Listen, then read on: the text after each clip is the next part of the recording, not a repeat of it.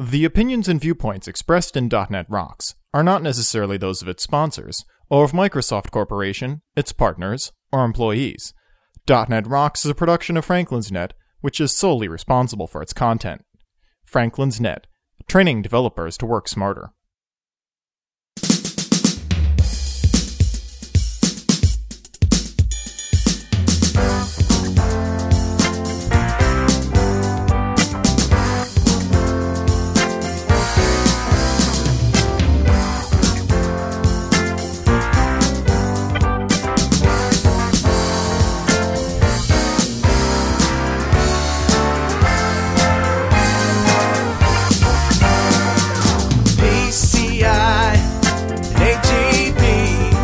Hey, rockheads, stop making me nervous here. We're talking about OLAP in a few minutes. It's time for another stellar episode of .NET Rocks, the internet audio talk show for .NET developers with Carl Franklin and Richard Campbell. This is Jeff Maciolik, here to announce show number 156 with guest Andrew Brust, recorded live Friday, December 9th, 2005. .NET Rocks is brought to you by Franklin's Net, training developers to work smarter and now offering hands-on VBNet and ASP.NET classes remotely online at www.franklins.net. And by Telerik RAD Controls, the most comprehensive suite of components for ASP.NET development online at www.telerik.com. Support is also provided by Code Magazine, the leading independent magazine for .NET developers, online at www.code-magazine.com. And now, the man who just put 500 pounds of fruitcake in the mail, to his mother-in-law, Carl Franklin. Digital blood without any pain. Gotta get enough points. Thank you very much. Welcome to another stellar episode of .NET Rocks. Thank you, Jeff. And, what can I say? It's cold and miserable here in New London, Connecticut. Just pounded with sleet and muck and yuck and snow and nasty weather today. But you don't want to hear about that. You'd like to hear from my cohort in Vancouver, British Columbia, Mr. Richard Campbell. Why, Carl, it is a beautiful, sunny day here in Vancouver. Bite me. Oh. Actually, we've been under the snow for the past week or so. This is the first nice day we've had in a while. Yeah, I was going to say you had your share early. So oh yeah, we did, and mostly real serious fog, like that San Francisco kind of fog where you can't see anything for the whole day. You're just surrounded by fog. For whatever reason, it burned off today. It's been beautiful. So, what have you been up to this week, sir? I've been back at work and finally starting to feel like I'm at home. I didn't realize it initially, but we were away for a long time, and it's taken me a while to sort of get anchored again. You could say that again, Richard. I've spent the last few weeks just doing nothing but dishes, 24 hours a day, 24/7. She saved them for you, did she? Do the dishes! I just did the dishes. Do them again! So... I know it's hard to imagine, but it was a month ago today that we were in Vegas. Yeah, I know. It is hard to imagine. Yeah. Ridiculous. It's ridiculous. Well, not much happening that I know of in the news, locally or in the .NET world. Not kind of quiet right now. I think we're all in post-Visual Studio 2005 launch shock. You got that right. Although I am preparing for my talk at the launch event in Boston. Kind of fun how that worked out. Originally, Tom Robbins came to me and said, "Hey, man, it's a rock band theme, the launch, and maybe we could get you and your band up there." I was like, "Great. How much?" He goes, "How much what?" And I'm like, "Well, money. I mean, I got to pay. I don't care about me, but I got to pay the band." "Oh, yeah, well, we don't have any money for the band." Okay, for your next great idea. Now, he wanted to, but apparently it wasn't in the cards. It was just some idea that he had. I guess it wasn't like something there. Like, not everybody gets a band. It's not in the launch budget, Yeah. So it would have been fun, but oh well. Speaking of Studio 2005, we're getting some really great emails back about some of the issues that people are having or non-issues they're having around Studio 2005. I'm really looking forward to putting together this show. Yeah, absolutely. And in January, we're gonna talk to some of these people who've had these issues or non-issues, and we'll try to separate out what's real from what's not. I'm looking forward to that show too, Richard. And I'm really appreciating the fact that there are a few emails coming in where people are saying, hey, things are going well. We've moved up our app to the new version and things are great. I don't understand what the problems are. Right. Should be an interesting show. And speaking of emails, we got some other emails. This is some feedback on last week's show with Deb Carrata from Daniel Reich. Hi, Carl and Richard. I'm just listening to the Deborah Carrata show and found a little bit of wrong information. About 51 minutes into the show, Deborah says that the data in a control is not saved into the property until the control's validate event occurs. This is not true. If you open the data bindings advanced window in the properties window, you can set the data source update mode to on property changed instead of on validation. Otherwise, great show. Thanks, Daniel Reich. Thank you, Daniel. That was a great little tip there, not only for us, but for everyone listening to the show. And just goes to prove you what a great community we have out here. We learn something new every day.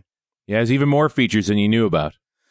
This one came in from Kim. Hey, DNR crew, what about a forum to discuss each DNR show? ASP.NET 2.0, although amazing, is making many feel mighty dumb. So if we can discuss some topics on each show that may be good, a focus on whatever was presented, etc. These are some good ideas. Keep on keeping on, Kim. Kim, great idea. In fact, we are doing a complete revamp of our website for 2006, and we're looking at Community Server to sort of have a more interactive thing going on. We're also looking at Mr. Dax is busy with some new graphics and stuff. So stick around. We're going to have a lot of new stuff, and forums are in the works. And I love the idea of having a topic per show so that we can have a whole other place to look for commentary on our last show. Exactly. And this email, Richard, came in from Gustavo Cavalcanti. And if you remember him, Richard, he was the guy in New York who was thinking about starting a user group in California. Right. Remember we asked him to keep in touch with us and let us know how it went? Well, here it is. Yes. Carl and Richard, after meeting with you guys in New York City and in San Francisco and talking to people from the INETA, thanks, Bill Zach, I got really motivated about starting a .NET user group in the Fresno, California area. I put some effort into it, and it looks like it'll really happen. Like me, a lot of people here are anxious to get started. So I am glad to announce that the first 2 meetings of the Central California .NET user group are scheduled and will take place on January 11th and February 8th at Fresno State's Business Center at 6:30 p.m. on Wednesday night, so people can go right after work. On January 11th, we'll have Gerald Wash, Microsoft evangelist, presenting some new .NET 2.0 features, type enhancements, generics, typed resources, exceptions, diagnostics, and security enhancements. And on February 8th, we will have Woody da Man Pewitt. Woohoo! Woody! Yeah, Woody. For more information, please visit www.centralcal.net.com, or for the Shrinkster addicts, shrinkster.com/9mx. Since 97.5% of my excitement about .NET came straight from .NET Rocks, I thought it would be great if you could make this announcement on the air. I really appreciate your help and support. Thanks, Gustavo Cavalcanti. And Gustavo, what can we say? We're really proud to help out and to offer our support, as are the fans. Congratulations, Gustavo. You rock. Congratulations. So I guess we should introduce Andrew. Andrew, good old friend of ours, Andrew J. Brust, is Chief of New Technology at Citygate Hudson Incorporated, a Microsoft Gold certified partner specializing in business intelligence and custom database applications built with .NET, SQL Server, and other Microsoft technologies. Prior to joining Citygate Hudson, Andrew was the president of Progressive Systems Consulting, which he founded in 1994 and merged with Citygate Hudson in 2004. Andrew is Microsoft's regional director for New York and New Jersey, a contributing editor a contributing editor to Visual Studio Magazine, a regular speaker and conference chair at VS Live, and a featured speaker at other conferences throughout the U.S. and internationally. Andrew has over 15 years of experience programming and consulting in the financial, public, small business, and not-for-profit sectors. Mr. Brust is a vice chairman of the New York Software Industry Association board. Welcome, Andrew, again. Greetings from Greenwich Village. Yes. I remember, not to start off on a bummer, but I remember when, the World Trade Center got run into by a little airplane, that I immediately thought of you. You're one of the people that I know in the business in New York, and I think I remember talking to you shortly after that.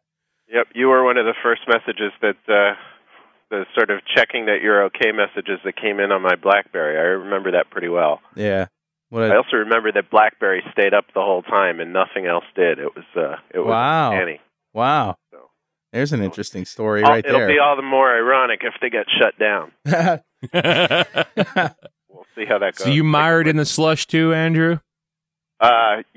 Yeah, more than mired, especially because down here in the village, as opposed to up in Midtown where the streets are wide and straight, everything's a little crooked and narrow and not terribly well plowed. It's it's not a rural setting to be sure, but it's mucky. Yeah. So. Ew. And you and Stephen Forte together are the RDs in the area. Is that it, or for the New York area? That is correct. Actually, we have Scott Watermassick in New Jersey now as well. Okay, so the three of you are the New York, New Jersey. Three of us share the New York and New Jersey region taken together. Yeah. But I think you guys do what? Steve lives on the Upper East Side, which down here we call Siberia.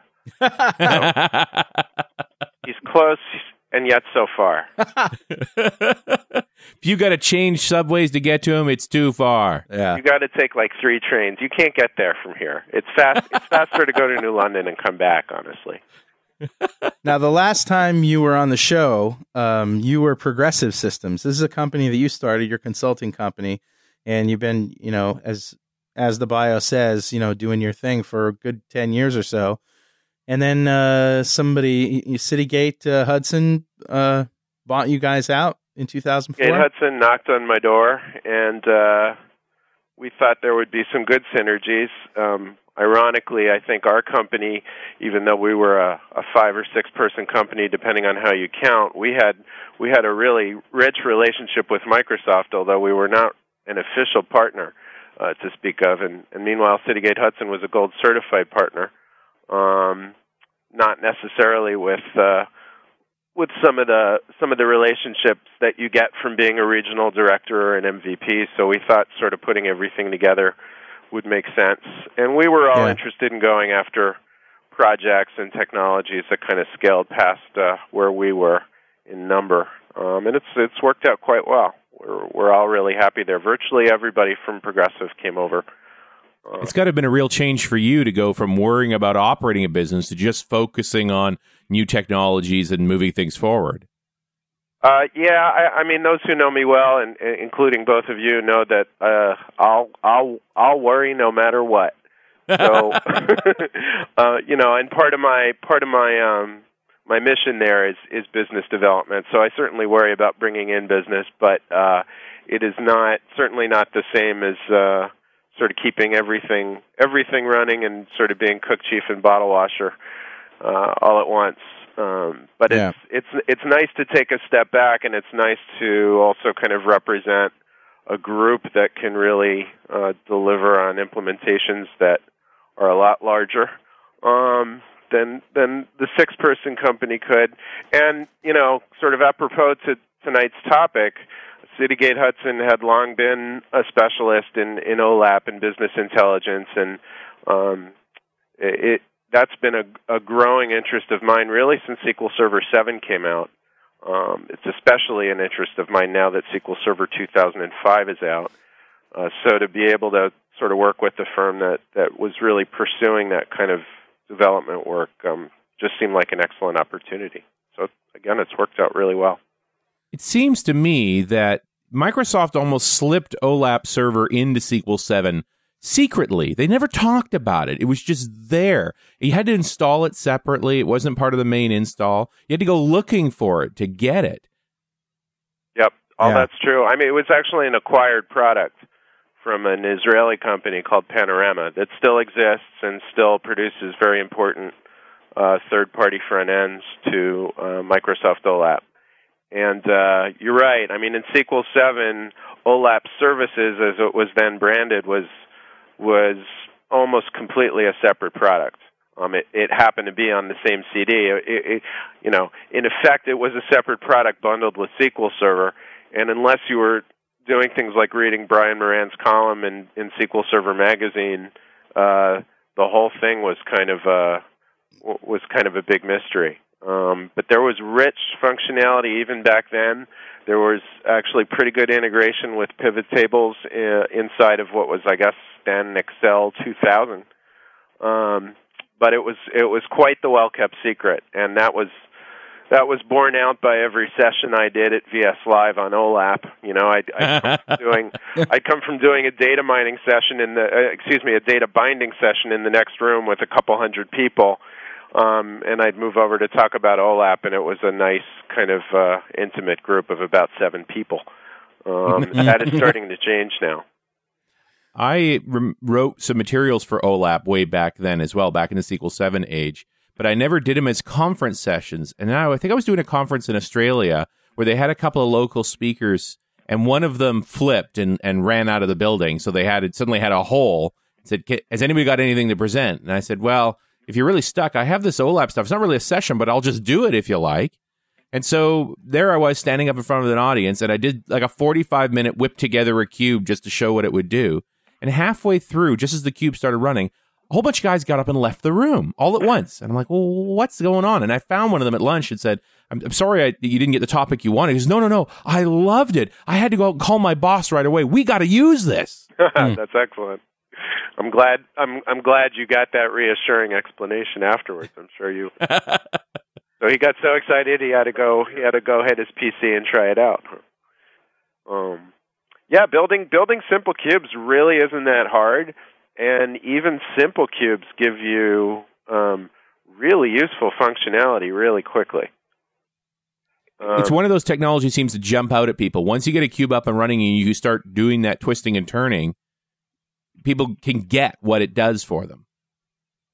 Yeah, and I think what they really get, and it's kind of a location joke. You kind of have to be there, but when you understand that you can keep asking different questions and get the results back almost immediately, as opposed to trying to run some of the same queries through a relational database where you'd really have to wait a while, it opens up new possibilities because you don't have to be shy about the questions you're asking. The answers come back quickly enough where you can really strike out and experiment. And we used to call this whole field decision support, and that I guess that term has largely gone into hiding. But I think it's an excellent, very descriptive term, much better than something like business intelligence, which really I always thought that was a little generic. Much at all. Or OLAP, online analytical processing. What does that mean?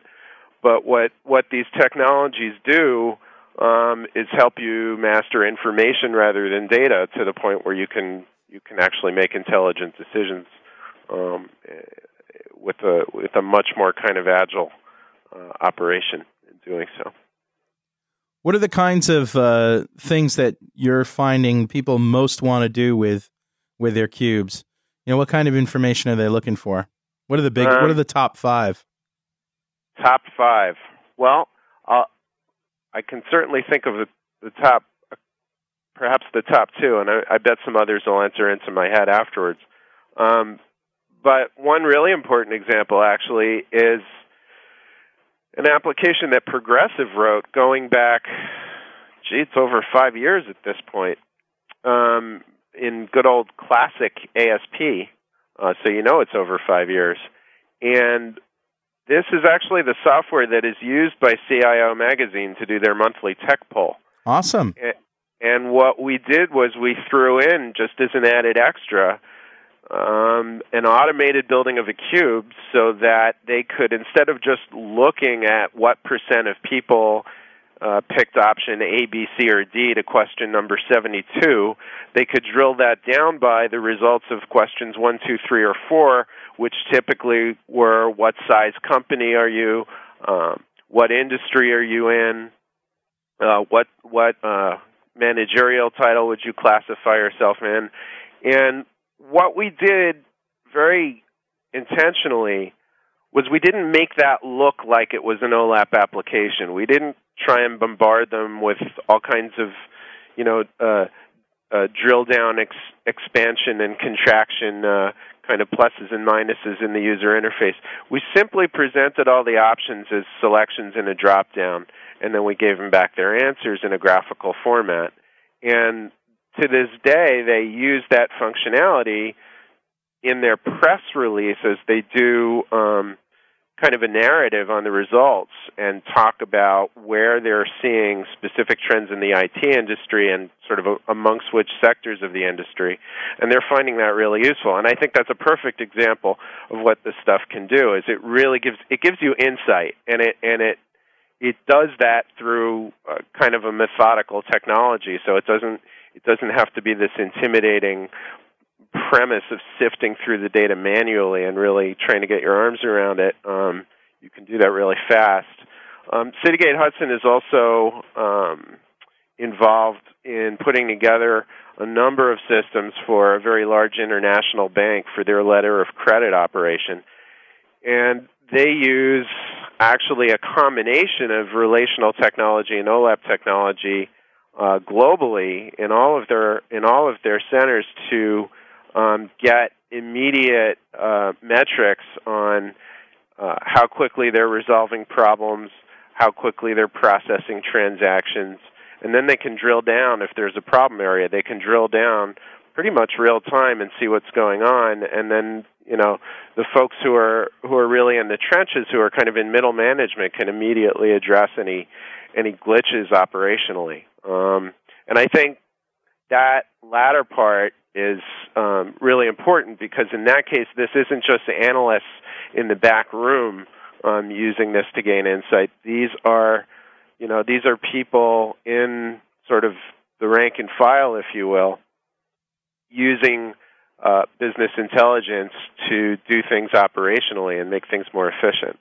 So those are two really important examples, I think. And then there's all kinds of things you can do with analyzing sales data, analyzing web metrics, and all kinds of things where drill-down analysis really starts to become important. There's probably quite a few more of us out there who don't really have any sort of experience with OLAP or, three-dimensional data. What is, just to back up a little bit, what is the primary organizational difference between a relational database and a cube? That's a good question, and the answer, I think, can really just demystify a lot of things very quickly, so thank you for asking it. Basically, of course, relational databases consist of tables, and tables store data in a format of rows and columns, obviously. Yeah. The premise of an OLAP cube is that you store data not just across a row and a column axis, i.e. 2 dimensions, but across multiple dimensions. And not just 3, right? I mean, you said multiple dimensions. Not just 3, right. That is one problem with the word cube versus table. Cube is obviously a 3-dimensional object, but OLAP cubes are, in fact, multidimensional, very often more than 3. In fact, in most cases, probably, at least 10. And oftentimes, and especially now with SQL Server 2005, you're going to see cubes with many, many more dimensions than that. Effectively, what you do is define what are called your measures, and these are really the numeric pieces of data that you're going to be interested in analyzing. And then you define your dimensions, which are the things that you want to drill your measures down by. So typical examples of that would be a geography dimension, which may be a hierarchical dimension, where you have country and then region and then a state or a province and then down to a city. or a time dimension where you break things down by year, quarter, month, and so forth. And then after that, it becomes kind of specific to your business domain. You might break things down by supplier. You might break things down by product. If you were looking at web metrics, I suppose you might break things down first by top-level domain, and then perhaps by the internet backbone or the search engine that got somebody there. Anything that you want to use as a way to taxonomize your data can work really nicely as a dimension. Is dimension the right word? Because I think of length, height, width, time, and then from there on, my mind goes, Well, and of course, yeah. And when you think in terms of, remember when you first tried to understand time and space in four dimensions, and your brain probably had that same reaction. So for that reason, I would say, it's the right word. The word cube is really a bit misleading, though. Okay. But along came Stephen Hawking, said, no, 11 dimensions. Yeah. Right. And here it is with OLAP data, same problem. There's as many dimensions as you can think of, different ways to slice the data, and you can combine them, too, to make it even worse. That's true. You can stack two dimensions onto one axis when you write your queries. But the way I like to help people feel a little more at home with the idea of having more than two dimensions is actually to have them think of an XLS file, a workbook file, right? Because if you think of it, you've got rows and columns in a spreadsheet, right? But then you've got multiple tabs going across the bottom. And those tabs, in effect, represent the third dimension. And then if you think of having multiple XLS files in one folder on your hard disk, that would, in effect, be the fourth dimension. Oh, I see. And then multiple folders you could think of as the fifth. Multiple disks, multiple machines, you get the idea. So really, once you go past the second or third dimension, it makes sense not to think of how you would represent that geometrically, but rather just think of it as successive levels of subdividing and aggregating things together. Right. So they're essentially paths, right? They're essentially paths, and how you represent that in your user interface is really up to you. Drop-down lists oftentimes work quite well, but I would also say that in most OLAP applications, even though the cubes may have multiple tens of dimensions, the queries tend to return things over two dimensions, over a rows axis and a columns axis. Have you ever seen 3D DirectX graphical representations of data in multiple dimensions? Sometimes, and when the technology first started, making its appearance in the Microsoft world, you were seeing third-party, what were then ActiveX controls, that would try and allow you to represent data at least on three dimensions and sort of give you a UI that looks a little bit like a Rubik's Cube, I suppose.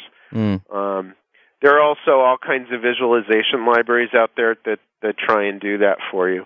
But in reality, I think most human beings like to think of things in a matrix kind of a paradigm, and then like to think of things as series of matrices. So obviously the kinds of data that lend themselves well to this kind of storage are things where there are many different variables that have effects on the outcome of a query, right? That's right. And then, of course, that sort of begs other questions like, what about data mining? And I don't know if you guys want to get there yet, but I'll tell you that in SQL Server 2005, data mining is becoming an extremely important and serious piece of technology. In SQL Server 2000, it was there, and it was still intriguing, don't get me wrong, but it was really almost like a prototype. It wasn't really quite a serious offering. It's more kind of like testing the waters, and I'm sure when SQL Server 2000 came out, Microsoft wasn't thinking it would be the better part of 6 years before the next release. So they thought they'd get another whack at it pretty soon. So we had to wait a long time, but I think people who dig into it will see that it was worth the wait for really for the data mining stuff alone, it's really quite compelling. And as long as before we go tearing into that, you've actually set the stage really well here for recognizing the fact that the actual ability to cube data, to put it into that model, is only one part of the equation. You've used that data in other ways with regular UIs. And we've sort of stepped around this implication of the typical task of OLAP, which is that searching for new information from data that OLAP does really, really well, but is actually a very specific kind of task, a different kind of task than necessarily what anybody else may want to do. That's the job of the analyst rather than the job of the line guy who just wants to be able to look at a certain chunk of data and easily twist it a couple of times. Right. And then data mining something else on top of that as well. Yeah, data while mining we're at really... it, let's define that while we're at it. Look, you can, and I suppose SQL Server 7 bore this out since there was no data mining functionality at all. You can do a lot of very important and very valuable BI work using OLAP unto itself.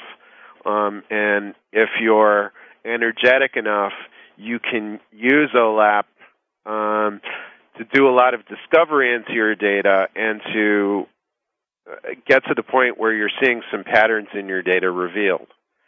But if what you're really looking for is patterns in correlation, for example, if we want to go beyond the question of breaking sales down by country and certain demographics, for example, the education level of our customer, but we want to start looking for correlations between certain demographic groups and certain buying habits and certain volume of sales, for example. You can do that with OLAP on your own, but if that's what you're really interested in doing, then you really want to be using data mining, because data mining will actually actively search out those patterns for you and tell you what they are, which all by itself is good, but that's actually only the beginning, because once those patterns have been discovered and what are called data mining models are built that represent those patterns, you can then take new data for which you have, let's say, just the demographic information, and you can feed it through the model and have the model predict which customers may tend to buy at which levels. And as it turns out, the programming to do that is actually very close to the programming, the sort of ADO.NET bread and butter programming that we do just to bring stuff back from tables in a SQL Server database. And the end result is often an unwanted sales call during dinner. Well, you need to be on the do not call list, obviously. Yeah, no. But the more salient point is recognizing when a new customer comes to you, this customer is probably going to be a very valuable one because they match the profile of other very valuable customers. So we should, make them certain offers. We should shape their offer according to how we know customers like them buy. Exactly. And it's not all commerce, that there are interesting medical applications of this technology as well, right? If you can take data from clinical trials and look for certain correlations, for example, groups, specific people who may suffer severe side effects, or, conversely, patients who may do really well with a drug that's still in an experimental stage. That's data mining, plain and simple. And actually, the specifics of it are escaping me, but I believe there's a white paper out there from Microsoft Research, maybe about a year old, that talks about how they were able to use SQL Server data mining technology on some clinical data regarding AIDS research, and they came out with, I think, some very useful results. So this isn't all about making money, although there's nothing wrong with making money. Yeah. But really, any premise, any enterprise where data is important, data mining, can really add whole levels of value. Yeah. And that's kind of the idea, is we've been building these systems, three of us maybe have been building them for, somewhere in the neighborhood of 20 years, but the industry as a whole has been doing this, since the 60s, we've been building systems that effectively collect and maintain data transactionally, and this data just keeps getting stored up, and not much is done with it, other than I suppose running that data through really voluminous reports. But the idea that we can take that asset and really derive some specific meaning, some really important value out of it is a really compelling thing. Especially in an age in IT and in technology where we're trying to get real return on investment. That's what this technology has written all over it.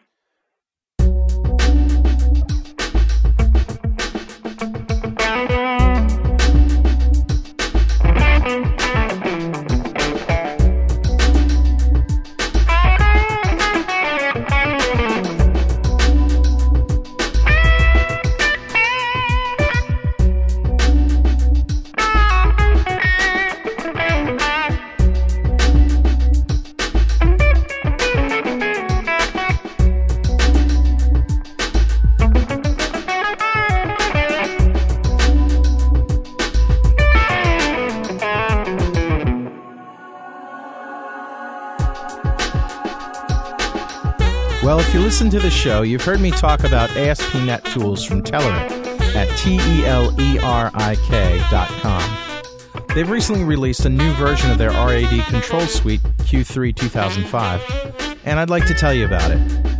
Telerik RAD Control Suite is the most innovative and comprehensive tool set for ASP.NET development, allowing professionals to build web solutions with the UI richness and responsiveness of desktop applications. The latest milestone release, Q3 2005, is the first on the market to bring full XHTML 1.1 and accessibility compliance with WCAG Level A and Section 508, thus enabling developers to build standards-compliant web applications easier and faster than ever. Added to this are key updates to 4 of Telerik's most popular products: RAD Editor, RAD Grid, RAD TreeView, and RAD Rotator.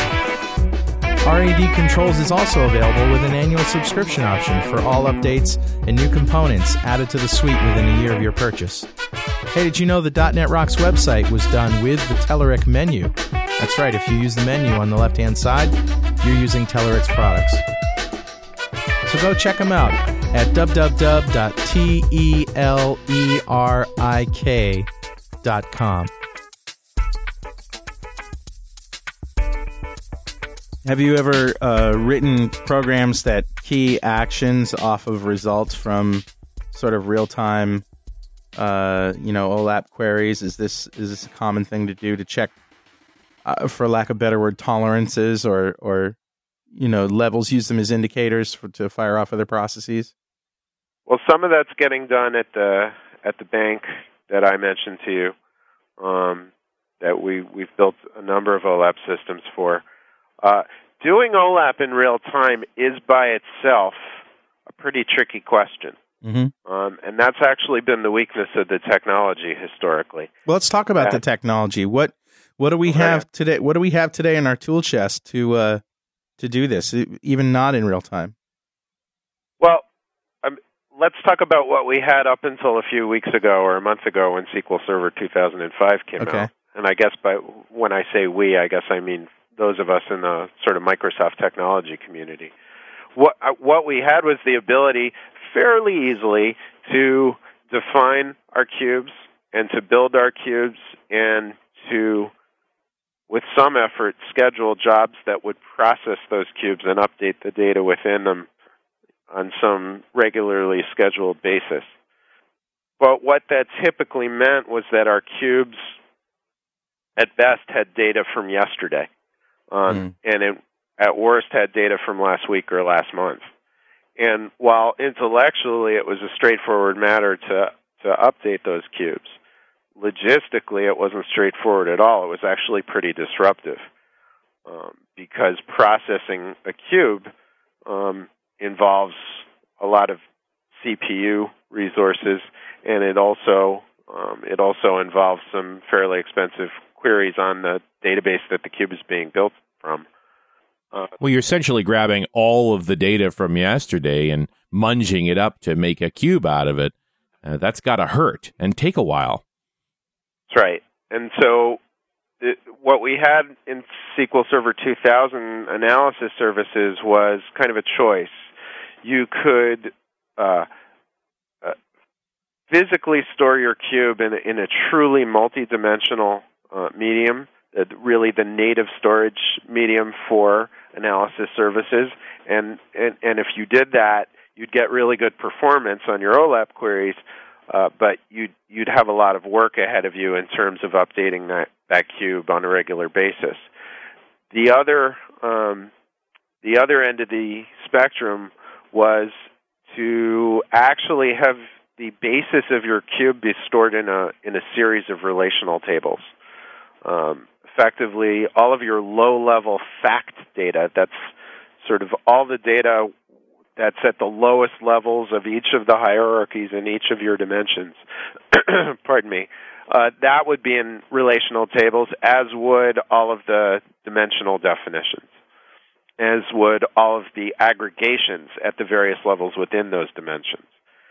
So that was good because to merely update relational tables was a less expensive, less daunting task. It's still, non-trivial, but not as involved as sort of doing what Richard just said, reading everything and updating those cubes.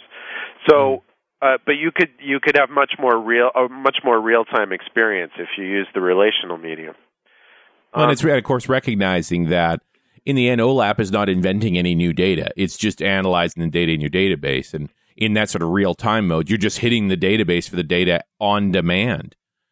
That's right. And actually, if you think about OLAP cubes are pretty dumb. They're not doing much. The magic or the apparent magic of getting an aggregation or a drill down satisfied immediately is simply brought to bear by the fact that a number of those aggregations were simply pre-calculated when the cube was processed. So when you query no magic the OLAP there. cube, They just did it it's ahead not really of time. doing any work. It's just fetching stuff that it already had stored in many cases. Right. So I mean, it's one of the reasons that OLAP cubes can get so huge is it's simply calculating every permutation of every pair of dimensions or more for every measure. It's just a lot of data. It can be colossally huge. Right. Unless you design your aggregation so that you're not ballooning it that way, but then there's a lot more on-the-fly calculation that has to happen when you query. So with 2000, those were sort of our two extreme choices. Do everything in a relational medium and have a more real-time capability, or do everything in a multi-dimensional medium and have sort of make peace with the idea that your data was going to be stale. What we have in 2005 is a technology that mitigates the compromises on each side. And in effect, what it lets you do is design your cube to be stored with relational tables, but have SQL Server 2005 analysis services do the work of creating a cache in the multidimensional medium that stores part of your cube based on queries that had been run, or that makes, in effect, in the background, makes an entire multidimensional copy of your cube. And then you can do all sorts of things through query notifications and other means so that if the data in the underlying tables is updated, that cache gets invalidated and the thing gets rebuilt. So worst case, you're at a place where nothing has been put in the multidimensional cache and you're hitting the relational version of the cube, but at least the data's up to date and you're getting it back still pretty seamlessly. And then what happens is like a daemon in the background, it's building a multidimensional version for you. So this is the biggest feature in SQL 2005 analysis services, in my opinion, and it's called proactive caching. Cool. And it's gonna, if used properly, I think it's really going to revolutionize the way BI is used in industry, because it takes away barriers of entry. right? No longer do we have to kind of throw up our hands and say, I'd love to build a cube, but, for me to get the recency and the data that I need, it's just going to take too much politically and too much in terms of resources to make it happen. And this version of the product really changes that in a very fundamental way. Hey, can you tell us any stories from your real world experience where these new tools have helped you solve a problem that you weren't looking forward to solving before?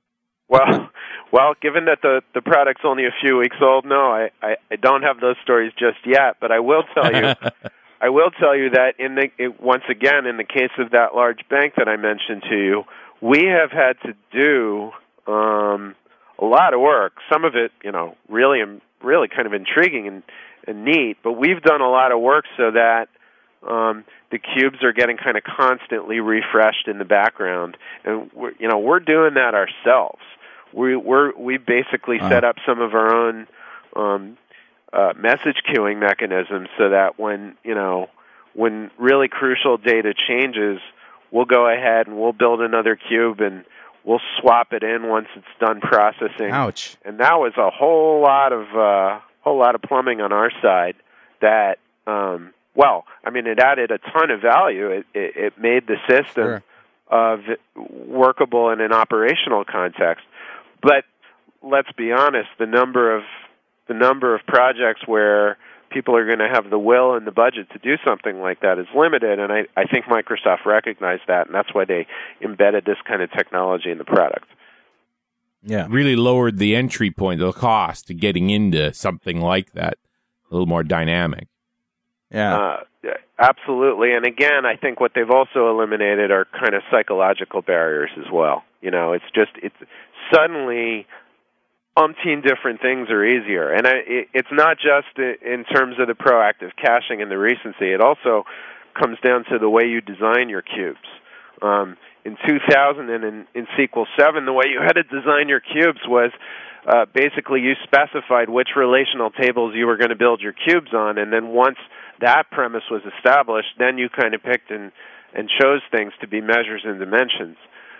What that meant I found setting up cubes in the beginning like that was a huge whiteboard exercise. It was days of discussing what was important, what are we going to measure, what data have we got, where is it going to come from, right. To pull that picture together. Right. So you do that on the whiteboard, right? But then you kind of need to retroactively go back and make sure that you've got relational tables in what's called a star schema database that can make all the stuff that you did on the whiteboard possible, right? Right. You have to take a step backwards, deal with sort of the precursors to that design, and then go ahead and design it. And in 2005, that workflow changes because you can actually design your cube in effect in a vacuum. You don't need to base your cube on any physical database. You can instead simply define your measures, define your mentions, and then you can do the opposite. Once you've designed your cube that way, you can generate the relational schema that needs to be there to make that cube possible. Wow.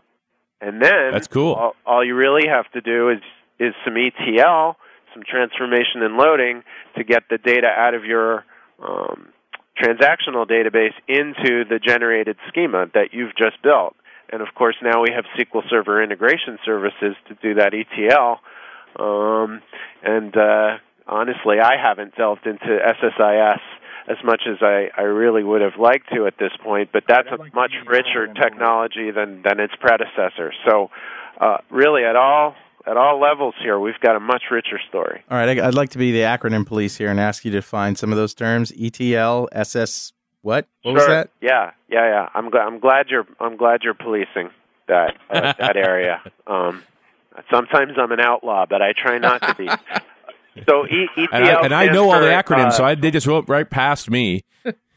ETL stands for extract, transform, and load. It's basically it's the premise of getting data out of one database changing its structure, scrubbing it a little bit, and pushing it into another database. It's what DTS was designed for originally, DTS being Data Transformation Services in SQL Server 2000, and in SQL 7 before it.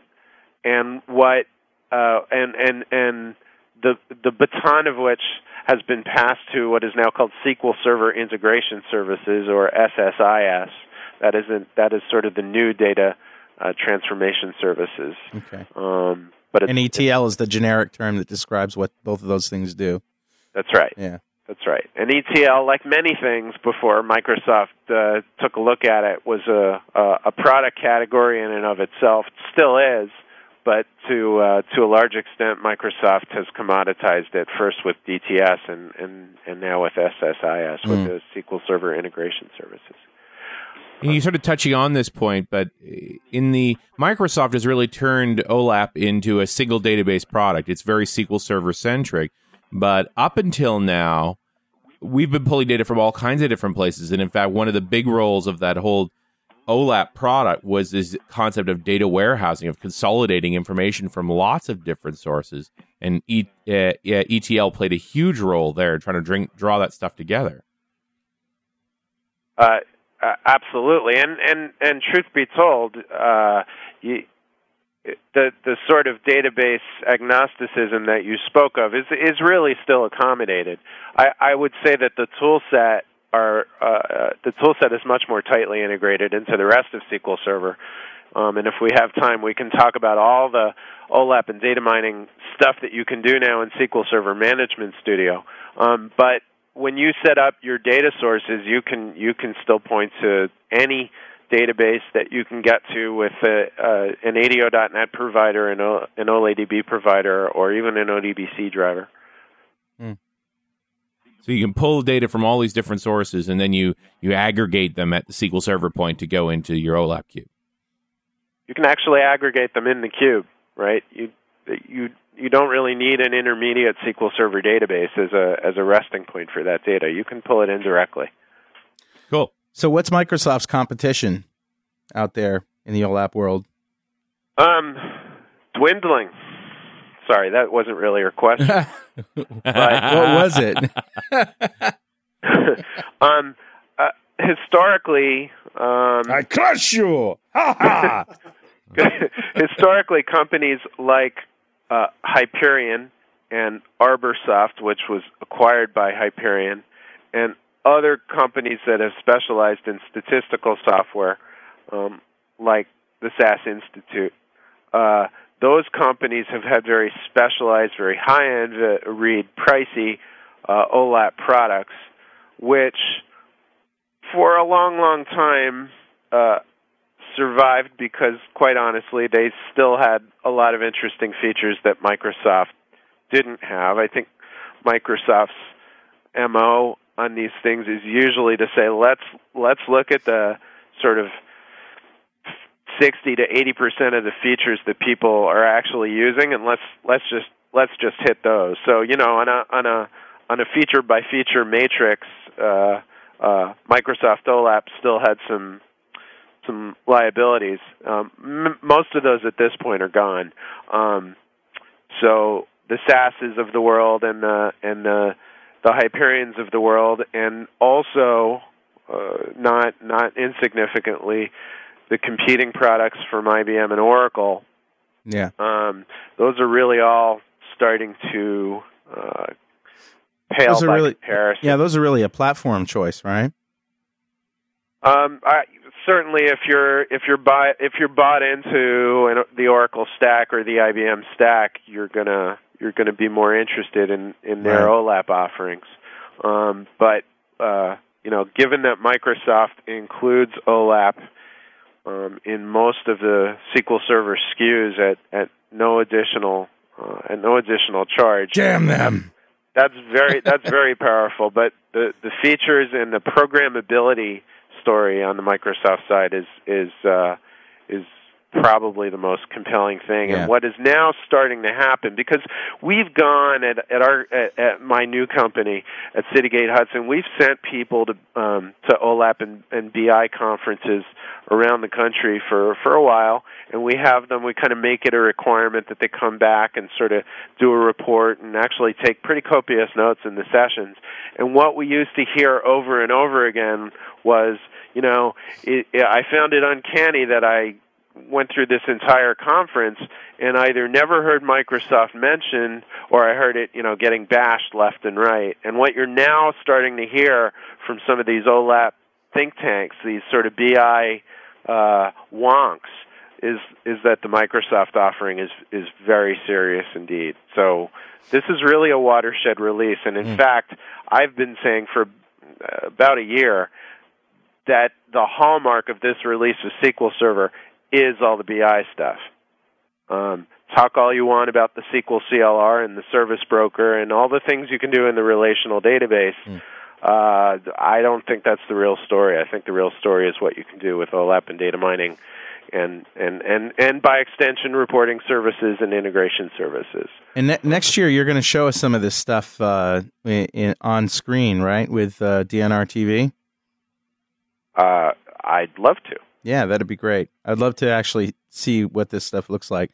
As you can probably tell, Richard's the guy in this conversation with the OLAP experience and not me, but I still think it's fascinating. I'm just trying to ask questions that aren't too rudimentary for most listeners, and yet, there are a lot of people like me out there who don't have the experience yet and are always interested in learning something new.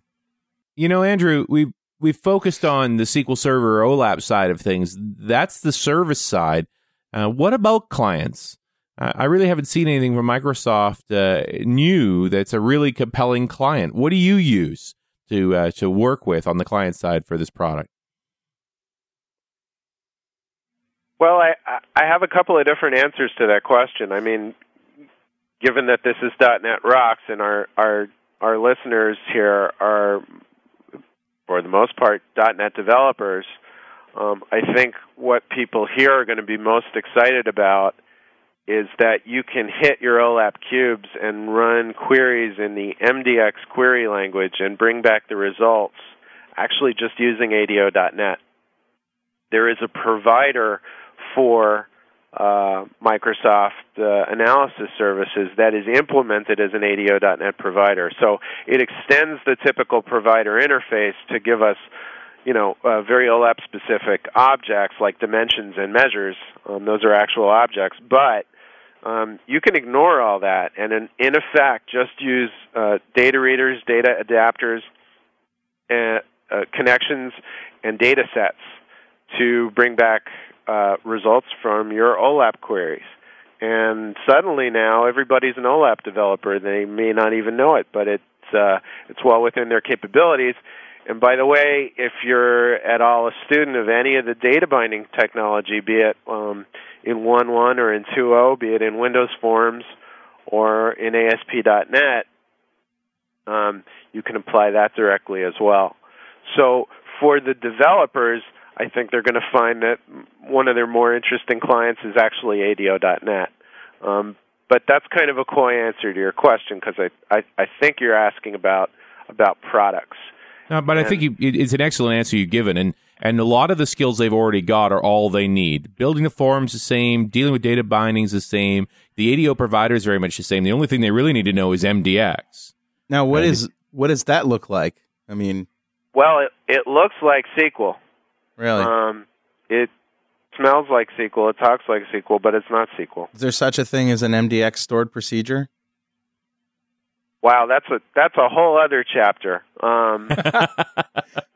There is. See, actually. It pays to be naive, Andrew. This is the. There is because everybody's heard this banner headline that you can now use the .NET CLR to do all sorts of interesting things in SQL Server, right? Right. Stored procedures, triggers, functions, aggregates, and user-defined types. That's wonderful. Although I actually think that's more of a footnote than a headline on the relational side. Ironically, what's been treated as a footnote, if that, is the fact that there's actually a CLR programming model for OLAP now as well. Wow. So you can actually write functions that use a server-side version of the ADO-MD.NET library, and that actually is just the ADO.NET library for analysis services. But there's a server-side component to it.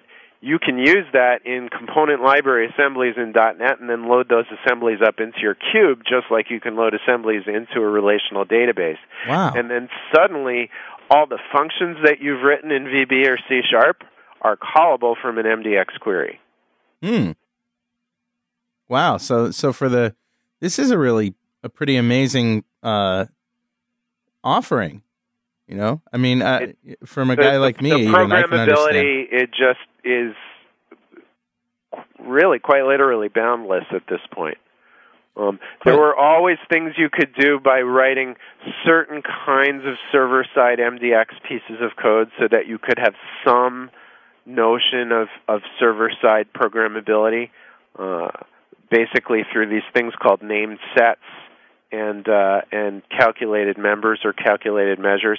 But that was pretty limited. Those still exist, but now you actually have the ability to do CLR programming on the server.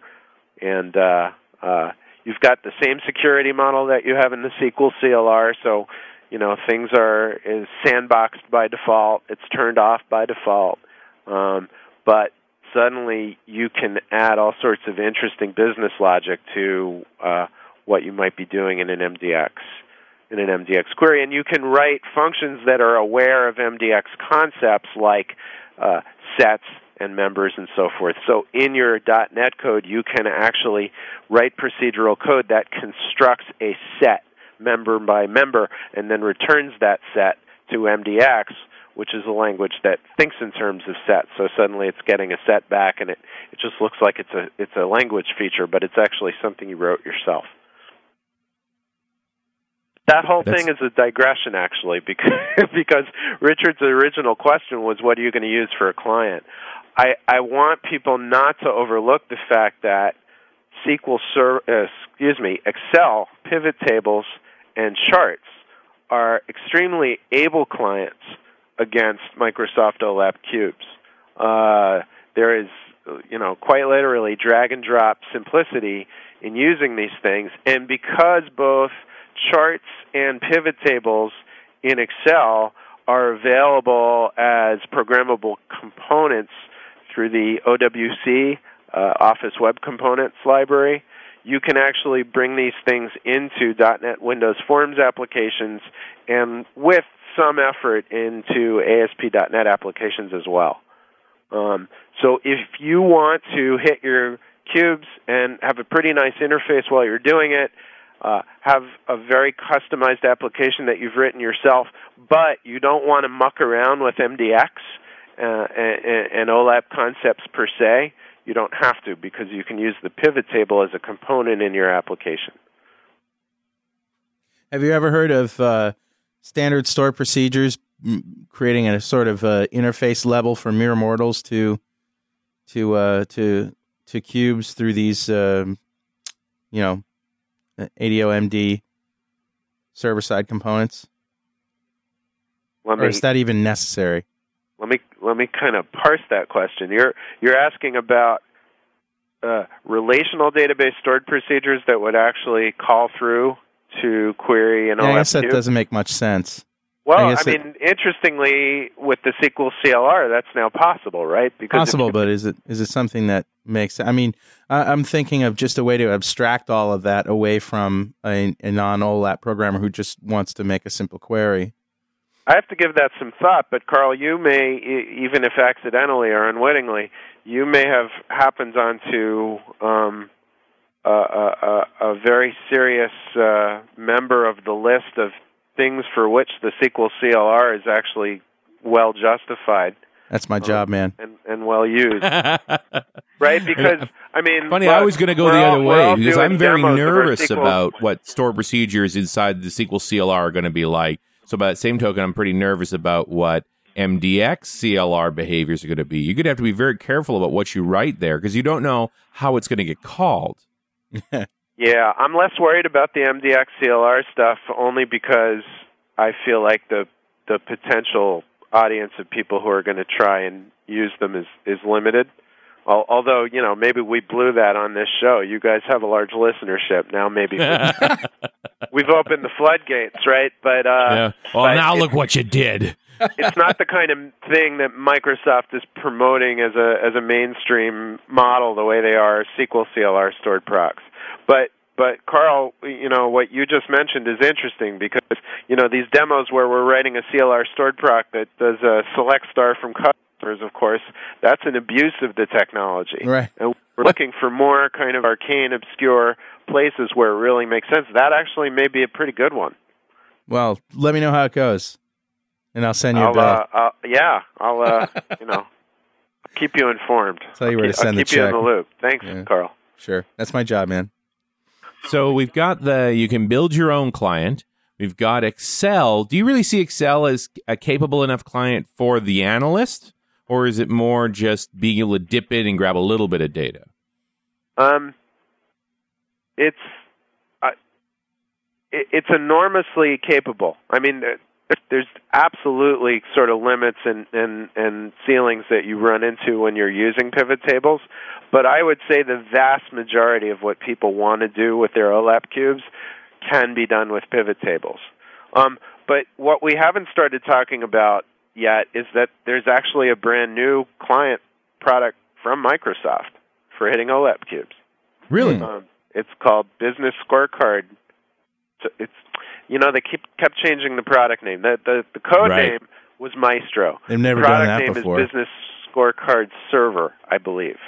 And it kind of ties together a little bit of Excel and a lot of SharePoint and Microsoft OLAP into a pretty compelling kind of product that really is geared around building dashboards and portals as interfaces to OLAP cubes. And what's especially interesting is that the product is not from the SQL Server group. It's from the Office group. Neat.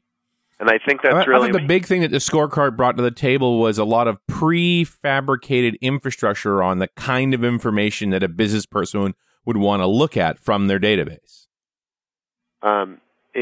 It does, and I got to admit, I have a lot of ignorance around the product, so I'm not going to be able to pontificate too hard on what it does and what it doesn't do. But it had a precursor. It had there was something called the Business Scorecard Accelerator. It was in effect a free tool that was based on MS OLAP and based on SharePoint. And in effect, what they've done is they've added a lot of capabilities to it and productized it. And it actually continues to work with Analysis Services 2000 as well as 2005. But it does take the concept of something called a key performance indicator, which is actually a native concept in 2005. It actually provides that on the front end even for SQL Server 2000 cubes, and basically takes KPIs, which are all about looking at your measures and making a judgment about them. If I'm looking at a measure within a particular time period or a particular geographic region, for example, and if it's above a certain number, I think we're doing really well. If it's below a certain number, I think we're doing really badly. And if it's somewhere in the middle, I think we're doing neutral. And just kind of visualizing things along those lines so that business users can get a very, very quick and insightful look at all their data and all their operations. It's based on that. That's kind of what scorecards are all about, except I'm grossly oversimplifying what scorecards are. Andrew, how about in the third-party tool category? I mean, I think of things like Dundas gauges and charts as being really good controls, just for that kind of taking the temperature of the system, digital dashboard. Dundas has a good product. They have a chart product that is specifically designed for hitting OLAP cubes, and it actually does a lot of the same stuff that an Excel chart would do. Mm-hmm. The problem with the Excel chart is it's running on your client. Mm-hmm. Even if it's in a web page, it's a control that's running on your client. Right. And what the Dundas guys have done is sort of taken that idea and made it completely server-based, and have it render with a very kind of AJAX enabled interface in the browser, so that you can hit your cubes over the intranet or over the web, and have a pretty nice experience in the browser. So they're definitely a player, and I think they're going to be a bigger and bigger one. They were actually very proactive in contacting me and letting me know about the stuff, because they saw I'm doing some OLAP-related talks at VS Live and so forth. The big players in this space, though, are ProClarity and Panorama. They make tools? They make very complete front-end solutions. Okay. Both rich client and browser-based. Now, when you say solutions, you mean like applications? Or components, or what? They're applications that can be run out of the box. There's also a good deal of customization you can do on them. Okay. And I guess that's why I use the word solution. So those two are definitely big players. And obviously, it's that part of the market that Microsoft's going after, in my opinion, with the business scorecard stuff. Yeah. So one of the things that the business scorecard product really calls out is that internally Microsoft has really gotten the BI religion. You're seeing in a number of different product groups OLAP coming up again and again. It's actually a huge part of BizTalk Server. The entire component of BizTalk Server called BAM, or Business Activity Monitoring, is just all about MS OLAP cubes on the transactional data on your business processes. As I said, the business scorecard product is from Office. There are also pieces of Commerce Server that are very, very heavily derived from analysis services. We saw some stuff that was kind of secret and maybe going by the wayside from the folks who were working on Microsoft Business Framework, and they baked OLAP into what they were doing at a very low level, but also at a very fundamental level.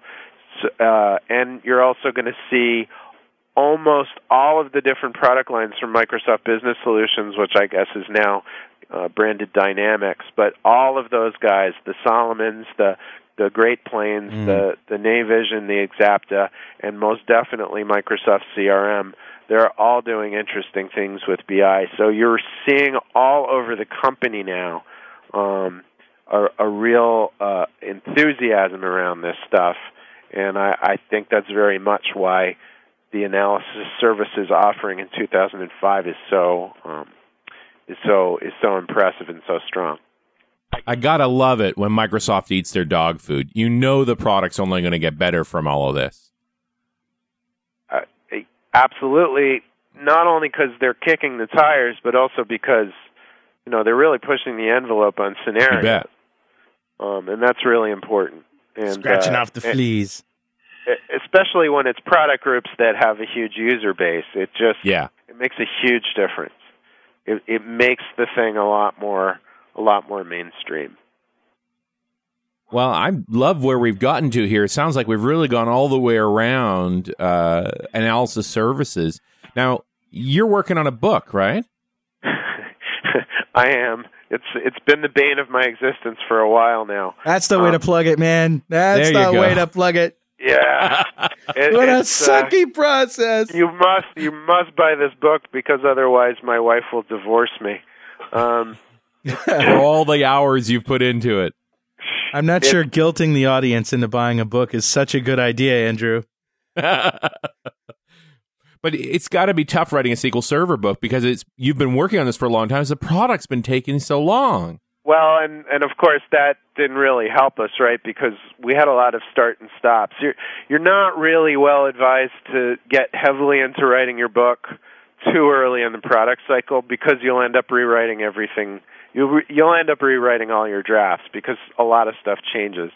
For sure. So it really wasn't until May that we could begin this thing in earnest, and to try and cover all of that surface area for May, well, that explains why the product's out and our book isn't. In my particular case, I'm, not surprised. This will not come as a great surprise to you, but I'm working on all the BI chapters, with the exception of one. Actually, the data mining chapter is being written by a really talented person at our firm named Elsie Pan, and she has just done a bang-up job just writing in a single chapter all about data mining and capturing lots of facets of it. But I've been working on 3 or 4 chapters just on OLAP, and I am halfway through what should be my last chapter. Excellent. So, awesome. Then all we have to do is the editing and get it out to the store. So it will be called Programming Microsoft SQL Server 2005, and it will be published by Microsoft Press. Excellent. Darn it. It will be done. Dagnabbit. I think I'm going to change the question. You know, the question that I ask at the end of the interview, what's the coolest thing you downloaded lately? I think I'm going to change it because not a lot of people, downloading whatever. I'm going to say, what's a tool in your tool chest for either general computing use or development or web development, anything, a tool that you've bought, software that you can't live without. That I can't live without. Jeez. Or at least one that's cool that you want to talk about. I gotta say, is Scott Hanselman the only guy who uses tools? Well, I mean, it's corny, but I'm using so many Microsoft tools. I spend literally my entire life in Outlook that I guess I'm going with blinders on. No, actually, I'm sorry. I have a really good answer for that question. I just had to think about it a little bit. Okay. This is something that came from Microsoft Research about a week ago. I learned about it because Mary Jo Foley blogged about it. And I just told you that I spent about half my life in Outlook. It's geared towards people just like me, especially those of us who travel and are maybe off email for a couple of days and then come back to a huge pile of it. There's a product, it's not so much a product as an experiment, but it is a .NET application that the folks at Microsoft Research put together called Snarf. Do you guys know about Snarf?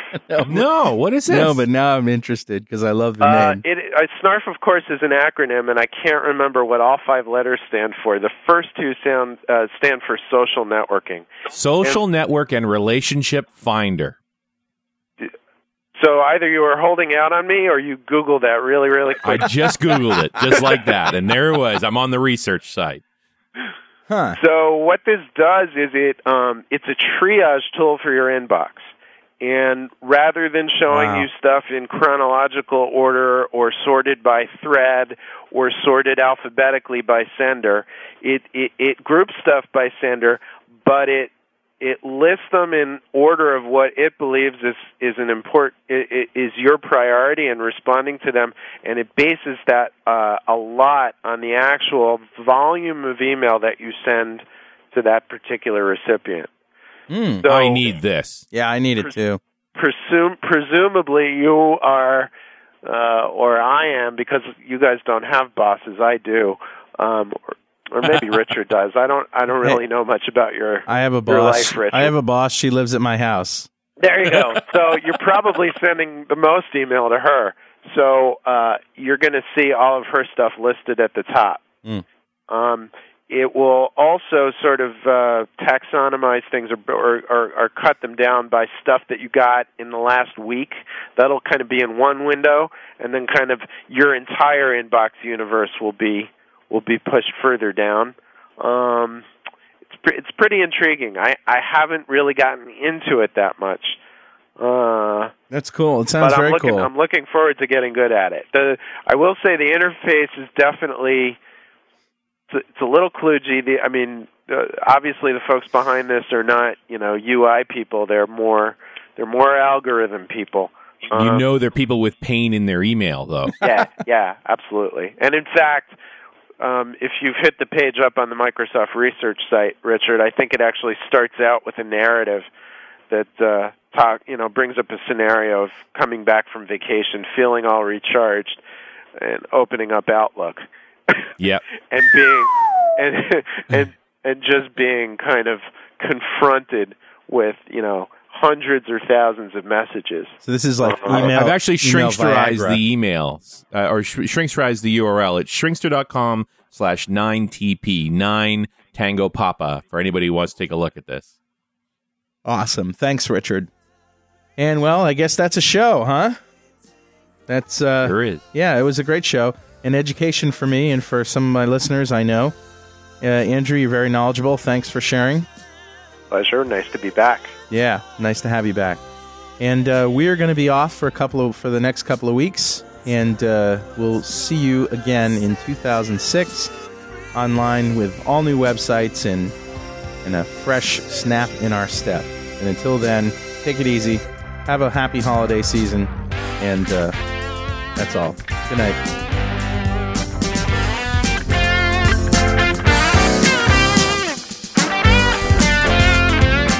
.NET Rocks can be found online at www.dotnetrocks.com and at msdn.microsoft.com/dotnetrocks. .NET Rocks is edited each week by Jeff Maciolik, that's me, and Carl Franklin, who is also executive producer. All music heard on .NET Rocks, including Toy Boy, the theme song, is created and produced by Carl Franklin and Franklin Brothers Band. Carl never sleeps. .NET Rocks is produced for Franklin's Net by Plop Productions, providing professional audio and podcasting services online at www.pwop.com. Plop, it's time to get your impact back. Life is hard. Pay my taxes.